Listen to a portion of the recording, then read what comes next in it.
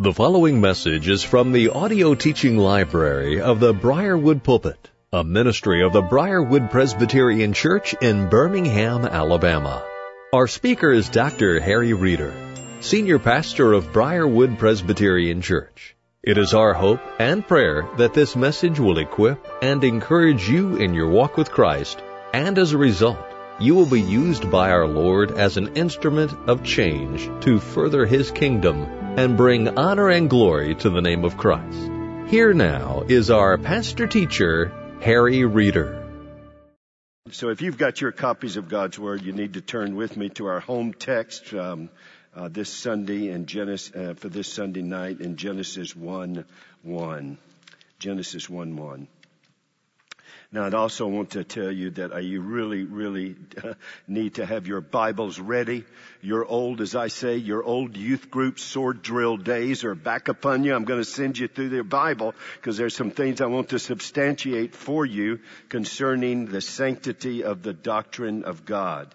That is, who God is. And would like to do that with you tonight to some very important things. We kind of laid out some dynamics of it. There's some basic information last week, and I ask you to join with me for part 2 on the sanctity of God in this foundation number 2, the foundations from Genesis, looking at God's blueprint for life. Before I read Genesis 1:1, if I can just say say another time to make sure we've got this in context. I took the time to develop a whole series of sermons, there were 9 of them, around what I see as a movement of Christianity that is cut from the same bolt of cloth as liberal Christianity because it has the same motivation and the same mission. It has the motivation of cultural relevance and the mission of cultural transformation, which is something surely I want to see happen as a consequence of the church on mission, but it's not the church's mission. The world gets turned upside down as a consequence, which is really right side up, but the world gets turned upside down when the church is on its narrow mission of making disciples, that is, sinners being transformed. And when sinners are transformed, and then we begin to take our gospel message that saturates the whole counsel of God, then we begin to turn out Christians, and their mission is broad and comprehensive. Salt of the earth. Boy, we just sung it. I couldn't help but thinking as we were singing that that Christ through us would be the light to the world and the salt of the earth. And the Bible tells us that's our broad mission. We are to do justice. We are to love mercy. We are to walk humbly with God. We are to love the Lord with all our heart, mind, and soul, and our neighbor as ourselves. We are called of the Lord to make Christ preeminent in every sphere of life. You see, we know that God is sovereign over everything in life, and we are to live with that confidence as we penetrate every area of life. But Christians can't do their broad mission if the church gets off of its narrow mission. And its mission is to make disciples. And its message is comprehensive. The whole counsel of God with the gospel as the foundation, the formation, and the motivation of the Christian life. Now, knowing and seeing this movement outside in the secular progressive revolution and in the culture, and knowing that the movement is inside the church, the evangelical church is experiencing what the mainline Protestant church experienced from liberal Christianity, and it is now experiencing theological adulteration. Why? Because whatever your mission and whatever your motivation and your mission is, will eventually define your message. And therefore you have theological adulteration and theological apostasy. What is the best defense of this? Well, the best defense is to be on mission, on message, and in ministry. And that means as a pastor, I have to be committed to the mission of the church, which is make disciples through evangelism and discipleship, believers who know how to do the ministry of worship to God, upreach, the ministry of outreach and personal evangelism, the ministry of inreach as we learn to love one another well, and then together reach out in love to the world, to speak the truth in love, and then also to grow deep, the ministry of downreach discipleship, as we are growing, and not for grace, but growing in the grace and knowledge of Christ. And so I have chosen this year, at the approval of the session in this theme of lifestyle stewardship, to try to bring to you, first of all, the time-tested, biblically founded 13 foundational essentials of the Christian life as given to us in the Apostles' Creed. And we took the time to do that, and then with the break to look at biblical historic Christianity in opposition to contemporary progressive Christianity. I then asked that you would, and this is one of those moments where, well, let me put it this way. As a pastor, I always feel a little uncomfortable right here, like on a Sunday evening service. And, you kind of want to say, well, thank y'all all for being here. But, really, that's not appropriate when you really think about it. Because what we ought to be doing is thanking the Lord for allowing us to be here. That's what we ought to be doing. But I do feel, as a pastor, the deep gratitude to be able to invest in the lives of those who want to go to these, what I'm calling the 15 effective foundations, from the 13 essential to the 15 effect. And what I want to do is simply draw them all out of the book of Genesis.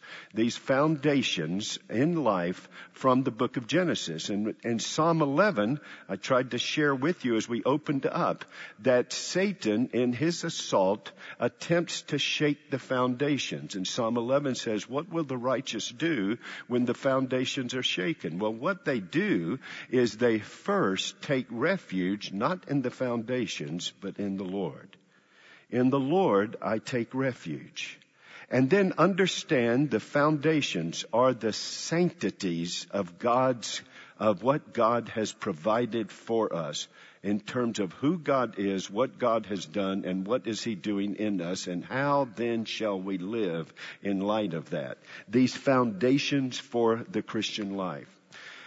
So I wanted to draw them out of the book of Genesis, because what the scripture does is enlarge and expound on what is introduced in the book of Genesis, which is creation, the fall, redemption, and the consummation. Those four great movements of God: creation, then the fall of sin that God responds to, and then redemption, and then of how God redeems a sinful people who are lost and unable to redeem themselves to His glory, and then the consummation.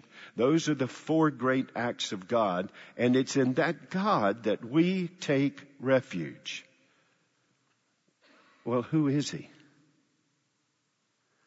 I mean, it's one thing to say, well, in God I take refuge. Well, is He capable? Who is He that you're taking refuge in? This is so important that Jesus made an astonishing statement. He says in Genesis 17:3, this is eternal life, that you know God. Know, ology, God, theo. That theology is not a sidetrack. It's not an abstraction. It is to come into an accurate and intimate knowledge of who God is, the one who created you, the one who redeems you, the one who every day sustains you, the one who one day will bring all things to a consummation. Who is He? Who is He who is worthy of our worship? Who is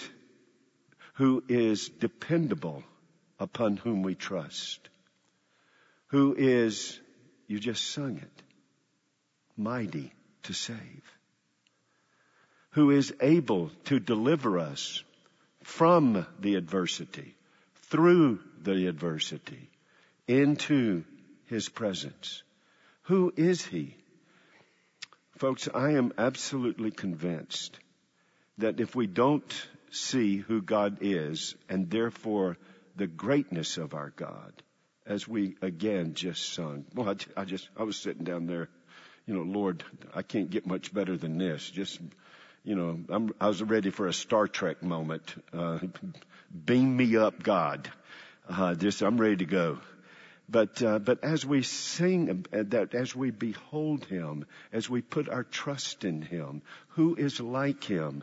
How great is our God? Well, just how great is He? Just how great is He? Now, you're probably sitting there, some of you thinking and saying, now, Harry, wait just a minute. How come we're looking, if God is so great and it's so important for us to know Him intimately and accurately and personally, now you'll never know Him exhaustively. I mean, even in eternity, you'll never know Him exhaustively. You'll know Him intimately, accurately, and personally, but you'll never know Him exhaustively.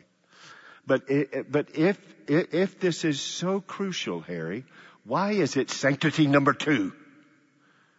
Because you can't know God without sanctity number 1. Sanctity number 1 is God is light and His nature is to reveal Himself. Sanctity number 1 is divine revelation, and we've learned that it had 2 parts to it. It had general revelation, and that is God making Himself known in creation and in providence. And then secondly, the importance of the primacy of God's special revelation in His Word, through which we get, now remember our words, 3 F's, remember them? We get our framework, we get our filter, and we get our focus. God's Word gives us the framework through which to deal with the claims of general revelation and the propositions from general revelation. God not only gives us a framework so that we have a world and life view that is biblically framed, but He gives us a filter through which to evaluate what is saying. Is it consistent with the Word of God?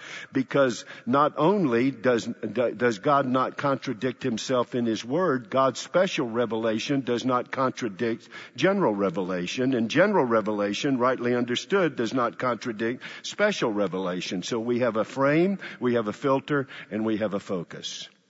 And God's special revelation is the instrument to give us that frame, that filter, and that focus when we prayerfully surrender to its preaching and to our personal study. Berean Christians who received the Word with eagerness while they examined the Scriptures daily to see if those things are so. Now, with the Word of God, you can know the God of the Word, who is revealing Himself in revelation and revealing Himself with specificity and clarity as Creator, Redeemer, Sustainer, and Judge in His Word. And we start right with the book of Genesis. And then God begins to unfold it in His glorious testimony for us. So last week we took time to begin this study of the sanctity of God. And I'm going to sum up everything we looked at last week. If you weren't with us, you can get the MP3 or whatever. You can go somewhere, you can find it out there. I just learned not long ago, it's in the cloud somewhere. It's in the cloud. It may be where my kids used to accuse that I would dwell from time to time. It's in the cloud, okay? So, but you can get it. But here is what we looked at in these questions. And I just used the catechism to sum up. What is God? Well, God is a spirit. In other words, what about Jesus? Well, that is God's Son taking upon Himself flesh. But until then, in eternity, God is Spirit, Father, Son, and Holy Spirit. God is a Spirit, and He is infinite, and He is eternal, and He is unchangeable. Can I give you another word for that? God is immutable. Nothing gets added to God. God is not in need of anything. God doesn't grow. God doesn't become something. God is I am that I am, not I'm becoming something. He is. That's who God is. I am. He is immutable. He is unchangeable. And He is unchangeable in His being. That is who He actually is, His very essence, that who God is. And then we begin to look at the attributes of God in His wisdom, His power, His holiness, His justice, His goodness, and His truth. That is not an exhaustive listing of His attributes. If you want to find a bigger list, just go to the larger catechism. But it is an essential list of His attributes that are given to us, that God's wisdom is displayed, God's power is displayed, God's holiness is displayed, God's justice, goodness, and truth. Now I want you to take a look at where holiness is, and I want to remind you of this in just a moment. And that when the Westminster Divines put that together, you'll look and they'll say that He is unchangeable in His being, wisdom, power. Then comes holiness, and then three more afterwards. Holiness is right in the middle. And I think there's a reason why they put it there, and I'll try to share that with you in just a moment. That led us to question number 5, and question number 5 is, are there more gods than one? That's a good question. In just a minute, you're going to find out how important and why you ought to ask that question. Are there more gods than one? Well, the answer is there is only one true and living God. Deuteronomy chapter 6, Hear, O Israel, the Lord thy God is one. God says, I am that I am. So God is one. He is a living and true God. Now, what else did we learn? Well, the next thing that we learned last week is how many persons are there in the Godhead. And this is where we want to drill down this week. There are 3 persons in the Godhead, the Father, the Son, and the Holy Spirit. These 3 are one, the same in substance, equal in power, and in glory. Now I want to remind you, up until 2,000 years ago, God the Father, Son, and Holy Spirit dwelt as Spirit. Then Jesus comes into the world, and He humbles Himself not by subtraction, but by addition. He takes upon Himself humanity, a true human body and a true human soul. And as He takes it upon Himself, He then enters into that relationship where He is submitting to the Father in His incarnate state to accomplish the will of the Father, from which the work of the Holy Spirit will bring to consummation.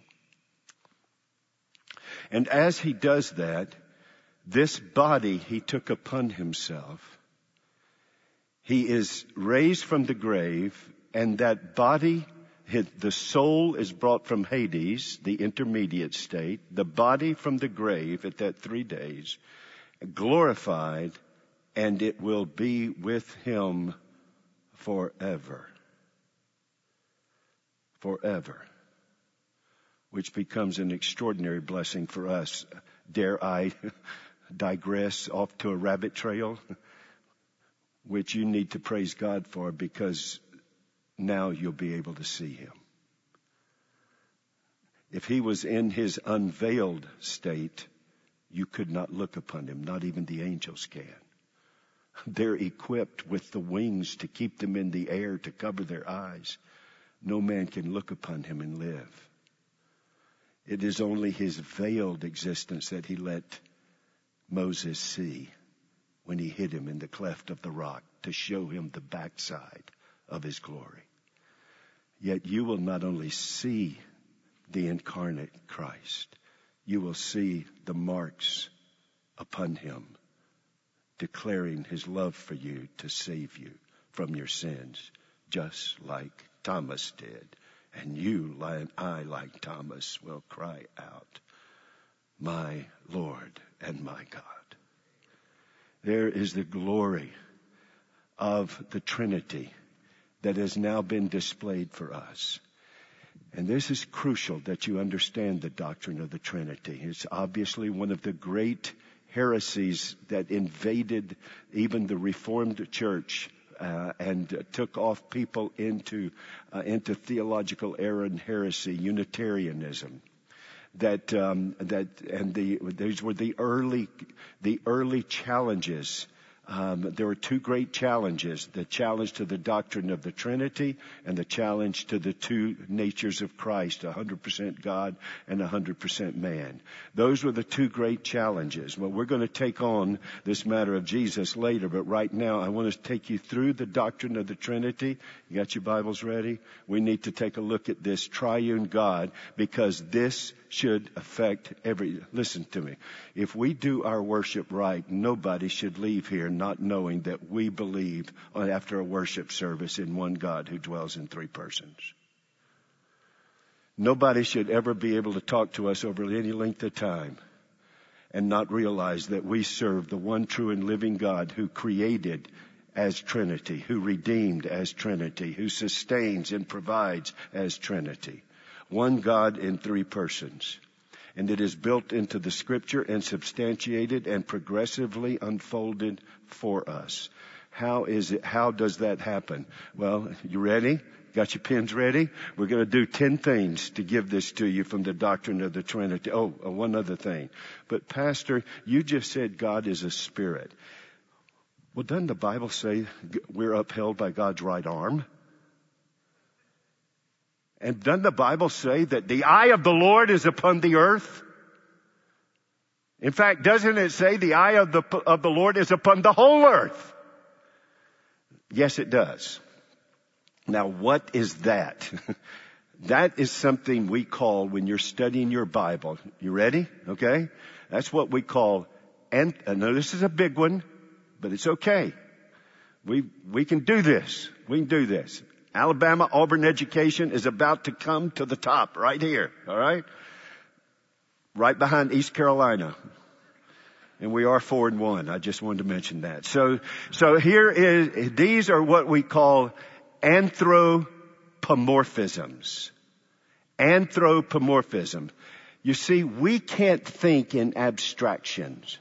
We are made with a true body and a true soul. We can't think in abstraction. So when God is describing who He is and what He does, He will graciously surrender to baby talk. And that is, He will put who He is and what He does in human terms so that we can understand it. When you think of the strength of someone, what do you normally think of? The right arm. So it's not that God has a right arm. No, God is a spirit. He has no bodily parts. But why does it say God's right arm? Because that's how we think. When we think of strength, we think of a right arm. When it says the eye of the Lord goes to and fro upon the earth, that is not a 1,000-pound eyeball rolling around the earth sphere. That's not what it is. That what you have is a Lord trying to tell you something. I am omnipotent, Almighty. I am omniscient. I am omnipresent. I am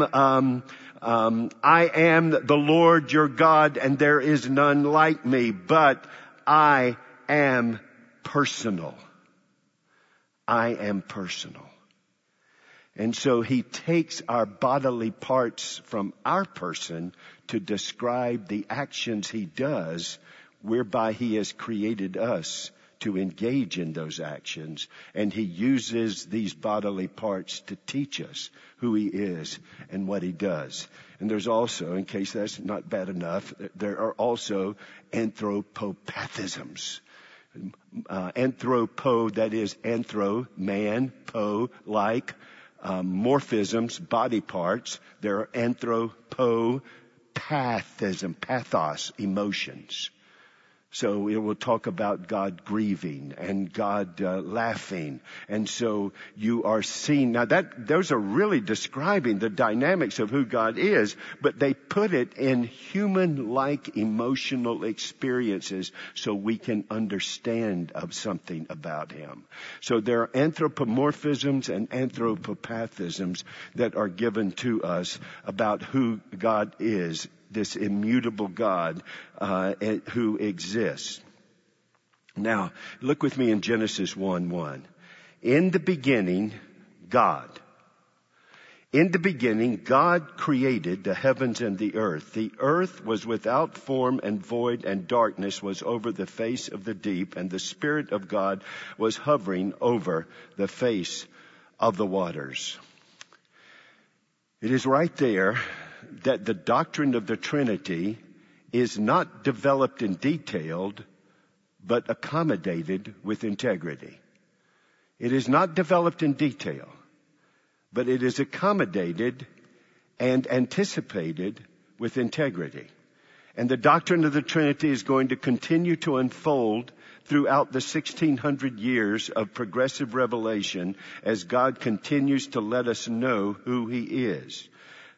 How about this doctrine of the Trinity in the Old Testament? You will run into people that as you attempt to take refuge in your triune God, they'll say, well, that's a heresy. What do you mean 3 gods? 1 God, 3 persons. That doesn't make sense. That's illogical. And we would say to people, it's not illogical. It is supralogical, but it is not illogical.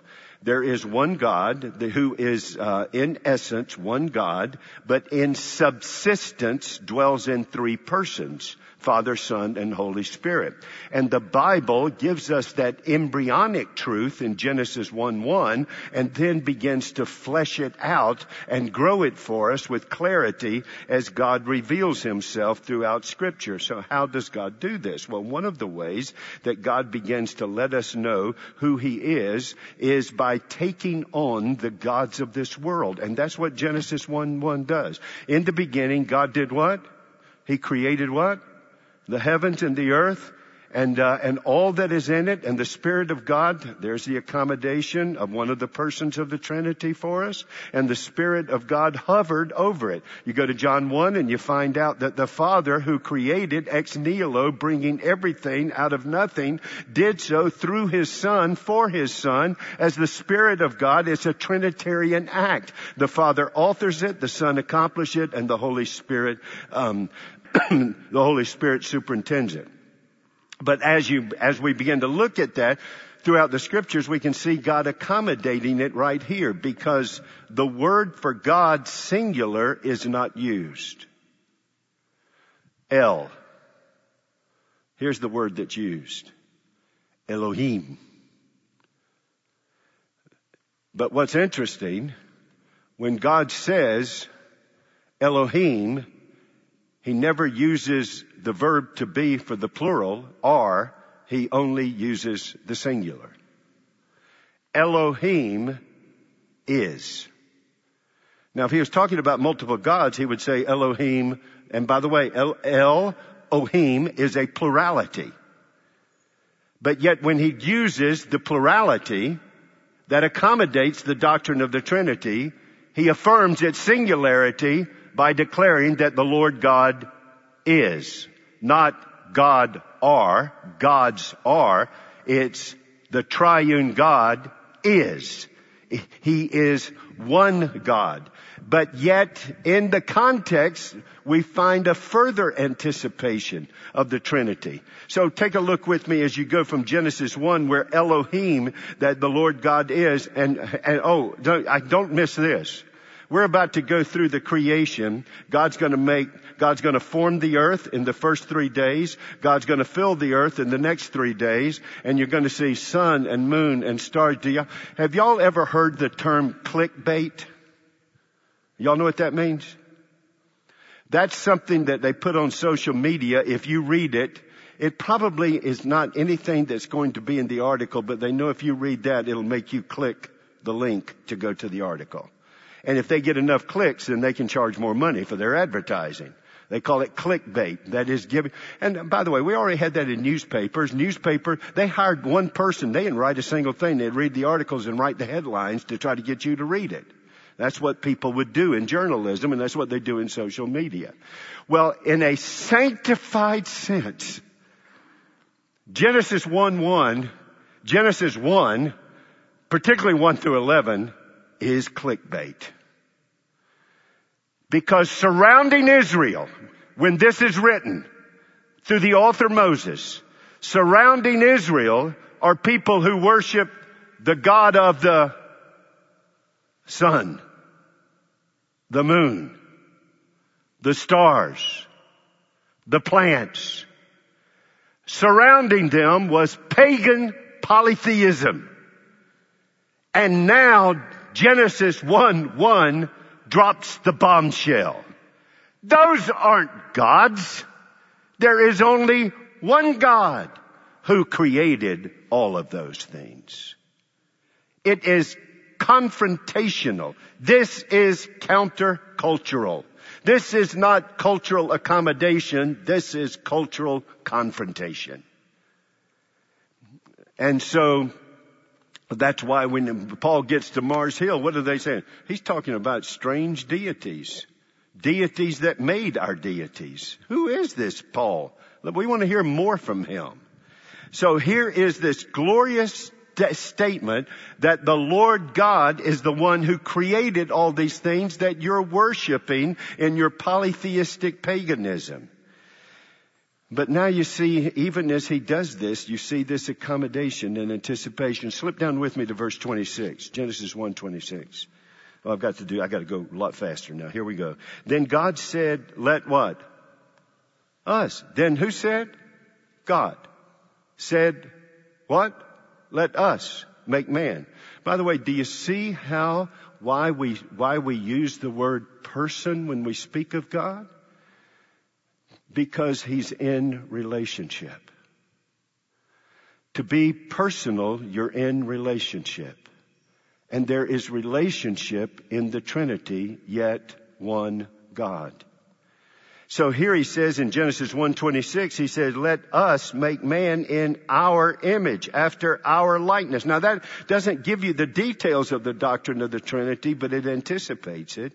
It accommodates it. And as the doctrine of God unfolds in the Scripture, now it makes sense why God, speaking from the singular, would speak in terms of his actions with plurality. Let us make man in our image. Because God is creating Father, Son, and Holy Spirit. But you see it in other passages too. You got your Bibles? Go with me to Proverbs chapter 30. Proverbs 30.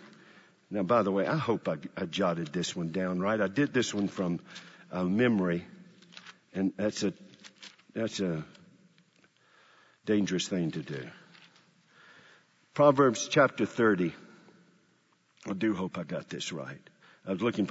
This was a proverb of Agar, but I think I got it right. Proverbs 30. Yeah, slip down to verse 4. Who has ascended to heaven and come down? Who has gathered the wind in his fist? Who has wrapped up the waters in a garment? You see the transcendence of God? Who has established all the ends of the earth? What is his name?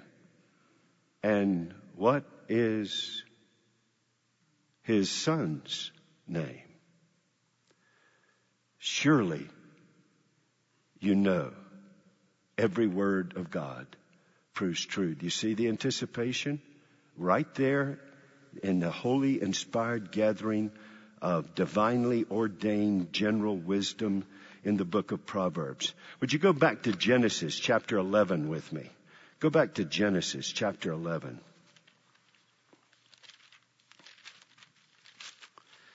Genesis chapter 11. You remember the Tower of Babel? Verse 6. And the Lord said, behold, they are one people, and they have all one language, and this is only the beginning of what they will do, and nothing that they purpose to do will now be impossible for them. Come, let us go down and there confuse their language. Here, the counsel of the Trinity is accommodated by the plurality of the pronoun as God comes down to bring judgment upon Babel and the creation of the ethnicities of the world.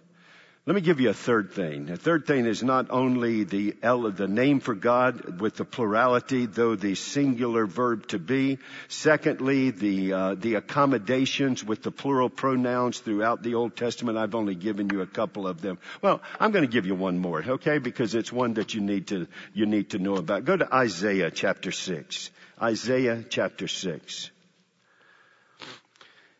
Isaiah chapter 6.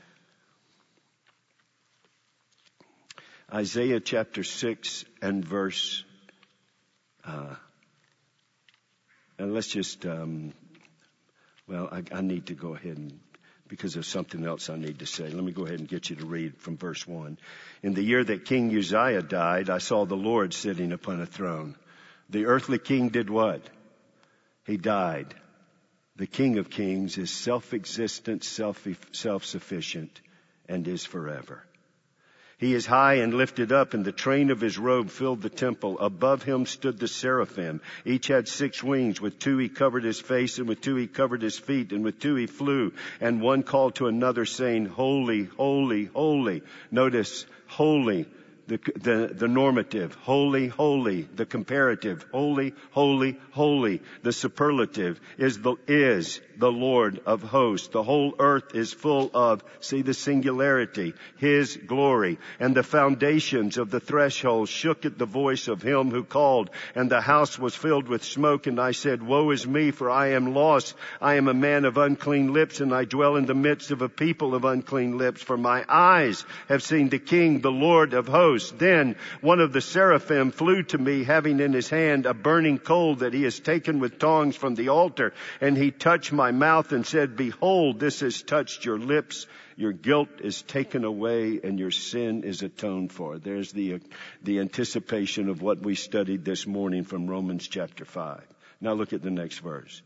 And I heard the voice of the Lord saying, Whom shall I send, and who will go for us? Who will go for us? And then I said, Here I am, send me. Now, do these give us the doctrine of the Trinity in its fullness yet? No.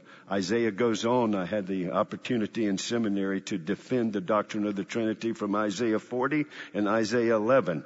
And so I can go to other texts with you, but I just wanted you to see this second dynamic of the text that are anticipating the full-blown, clear doctrine of the Trinity as it unfolds and is declared in the New Testament. Number 3 is out of the Shema in Deuteronomy chapter 6. I'm not going to turn there. Hear, O Israel, the Lord thy God is one. Echad. I explained that to you last week. Echad is the word singular with the dynamic of plurality. It is singular, not with singularity, but singular with plurality. It was used to describe the cluster of grapes, that they came back with an echad grape. Now that wasn't a 600-pound grape that was bending the pole. That was a cluster of grapes that bent the pole, but it was a cluster. Therefore, it was called an echad grape, a one grape. If you would, now let me show you another place that it is used. Take your Bibles and go back with me to Genesis chapter 2. Genesis chapter 2. You're not worn out yet, are you? You still got just a few minutes left. Don't wear out on me. Go to Genesis 2. Take a look down at the marriage event. Verse 23. Then the Lord God said, This at last is bone of my bones and flesh of my flesh. She shall be called woman, because she was taken out of man. Therefore a man shall leave his father and his mother and hold fast to his wife, and they shall become echad, flesh. One flesh. One with plurality. He could have chosen the Hebrew word one with singularity, but he uses the Hebrew word one, flesh, with plurality. And again, you see this is the word that's used to speak of God, and that the Lord God is echad. Hear, O Israel, the Lord thy God is, not are, is one, echad. Yet the word accommodates the multiplicity of the Trinity. Number 4, the doctrine of the Trinity is further revealed by the theophanies in the Old Testament. You'll notice they're usually identified by the phrase, the angel of the Lord. That's a very careful rendering in your Bible. There are times when an angel comes and he's called an angel of the Lord or an angel from the Lord. But when you see this phrase, the definite article, the angel of the Lord, then what you have there, as affirmed in the New Testament by Jesus himself, is a pre-incarnate appearance of Christ. The phrase, the angel of the Lord, in the Old Testament, with Jacob, with Abraham, in the burning bush with Moses, that phrase, the angel of the Lord, is the pre-incarnate appearance and ministry of the second person of the Trinity. And once we have the incarnate Christ, it's never used again in the New Testament. For now we have the incarnate second person of the Trinity for all eternity. Number 5, the Messiah, the Messianic prophecies. I'm just going to ask you to take my word for it, which is a dangerous thing to do, but feel free to go look at Messianic prophecies and how many times they say this. Who, that God says, I will send my servant, the Messiah. And who will come? The Messiah is the eternal Father, the everlasting God, the Prince of Peace. There, the messianic prophecies are couched by God sending God to become a man to save us. Number 6, in terms of the doctrine of the Trinity, I've already mentioned. I'll just refer to it again.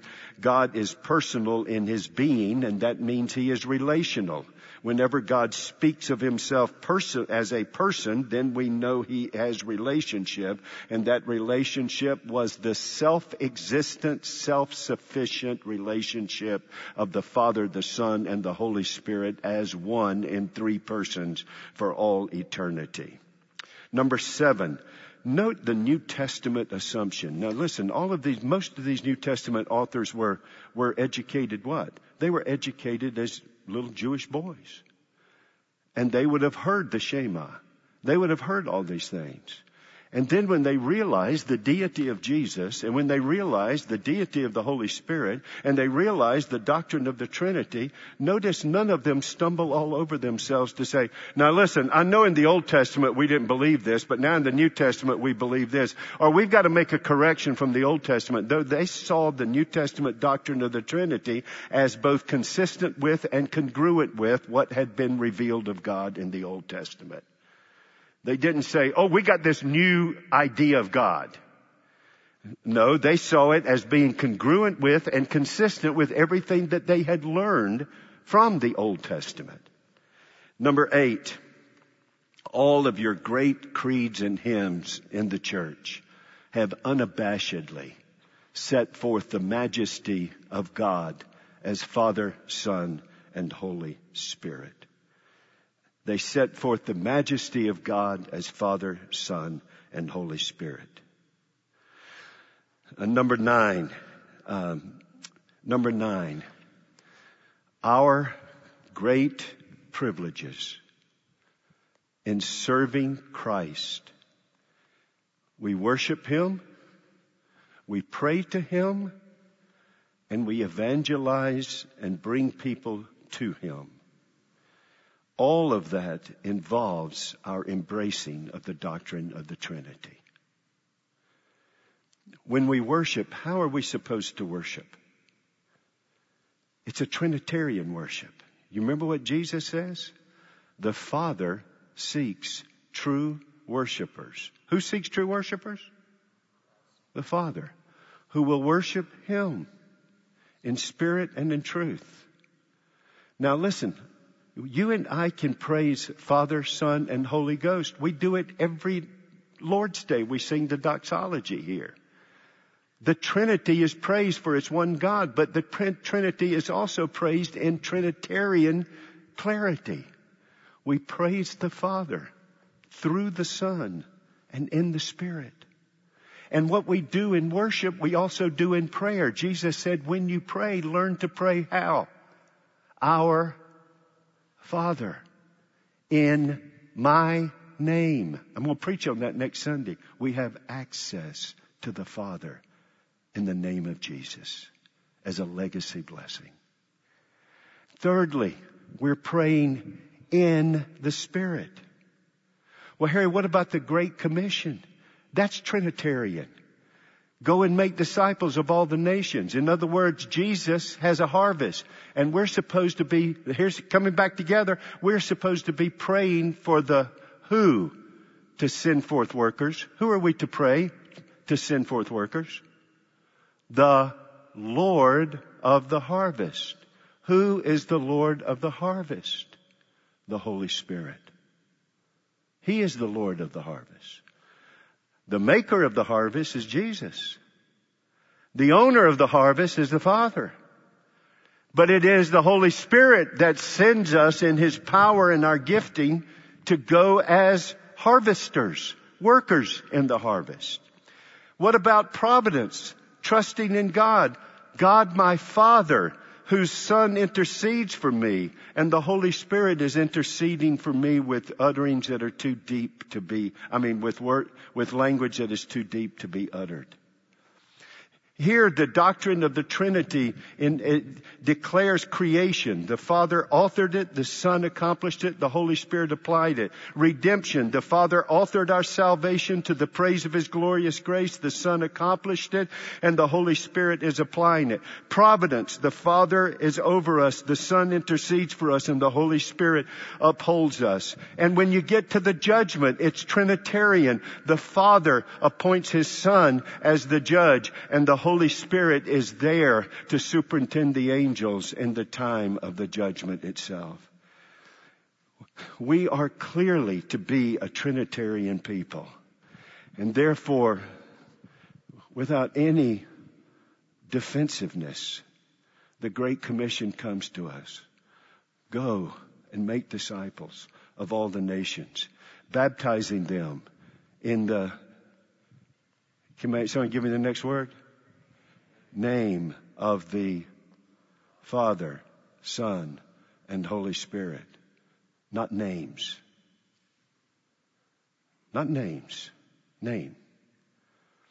Can I just show you one more thing because there's two things you got to stay away from with the doctrine of the Trinity. One is to try to explain it with illustrations. They all fail. Yes, the egg fails.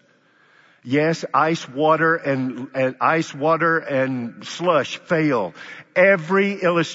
You can't illustrate the doctrine of the Trinity. We have to say it. One God dwells in three persons. Then we have to do something called knowledge by negation. That doesn't mean three gods who get along great. That doesn't mean one God who has three different uniforms and responsibilities. No, it's one God in three persons. And Jesus said, when you've seen me, you've seen the Father. And the Holy Spirit is called the Spirit of Christ. One. Yet not three roles, but one God in three persons. And sometimes you get to see it all. Can I just show you that in closing? Here, got your Bibles? Go with me first of all to the birth of Jesus. Go with me to Luke. Go with me to Luke chapter 1. Go with me to Luke chapter 1. Luke 1. Luke 1 and verse,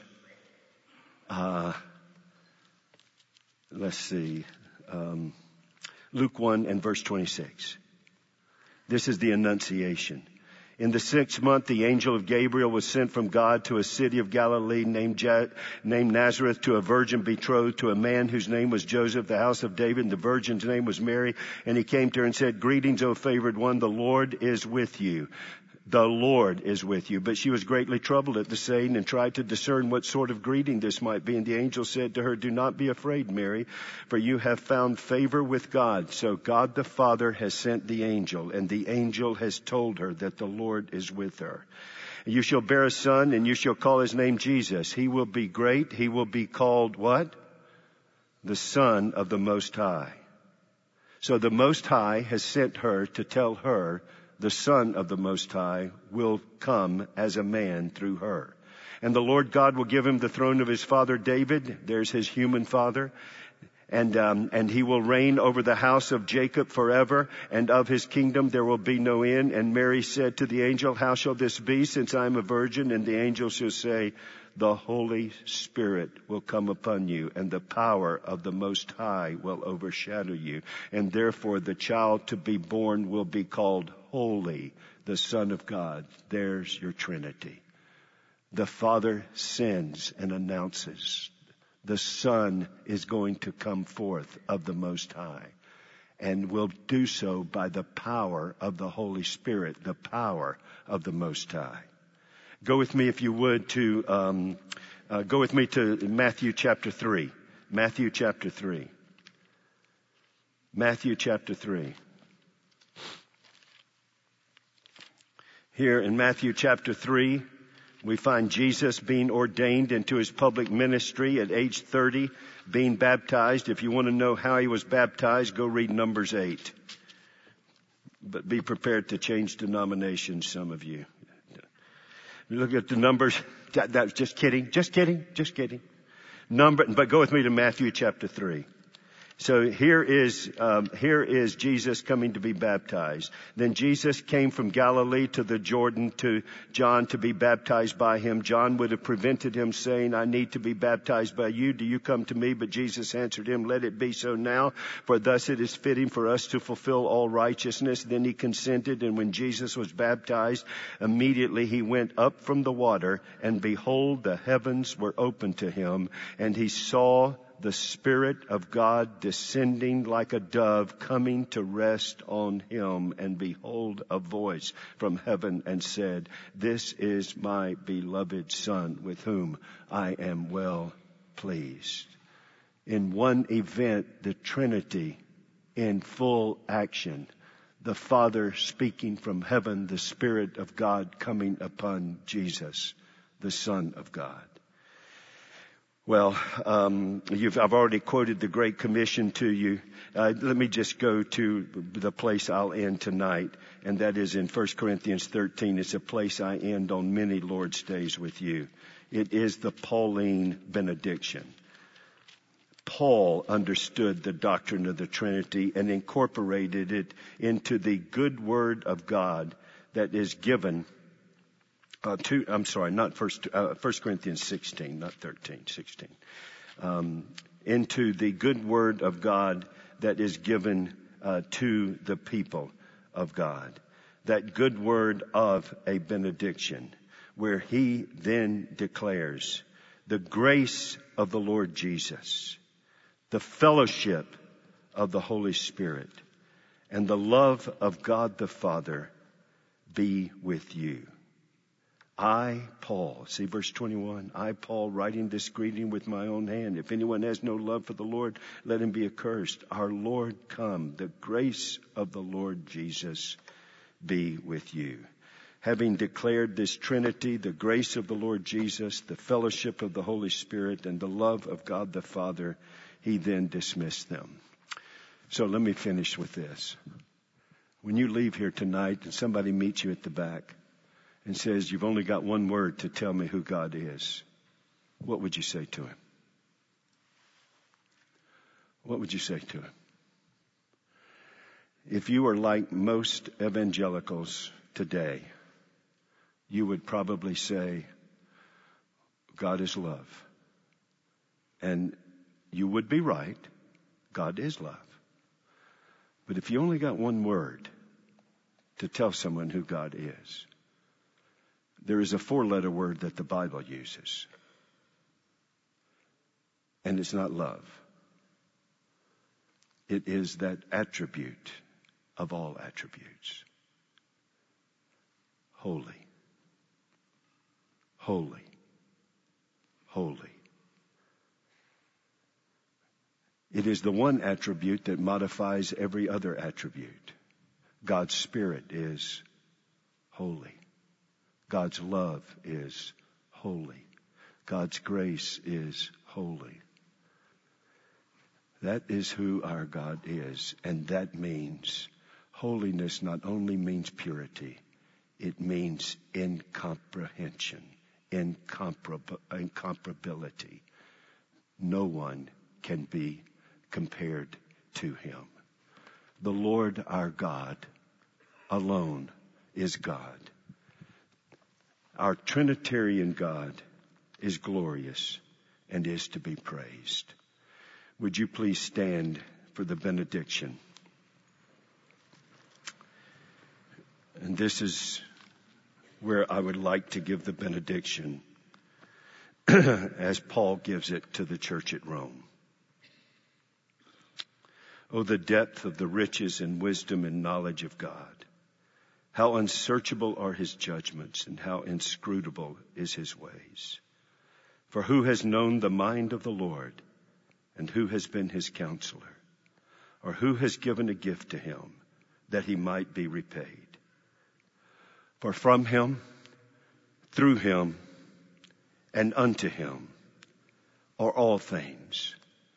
To him be glory, now and forevermore. Father, Son, and Holy Spirit, in whom I take refuge. Amen. You have been listening to a message by Harry Reeder, Senior Pastor of Briarwood Presbyterian Church in Birmingham, Alabama. For more information on the resources available through Briarwood Presbyterian Church, or for more information on the teaching ministry of Pastor Reeder, visit us at briarwood.org or call 205-776-5200.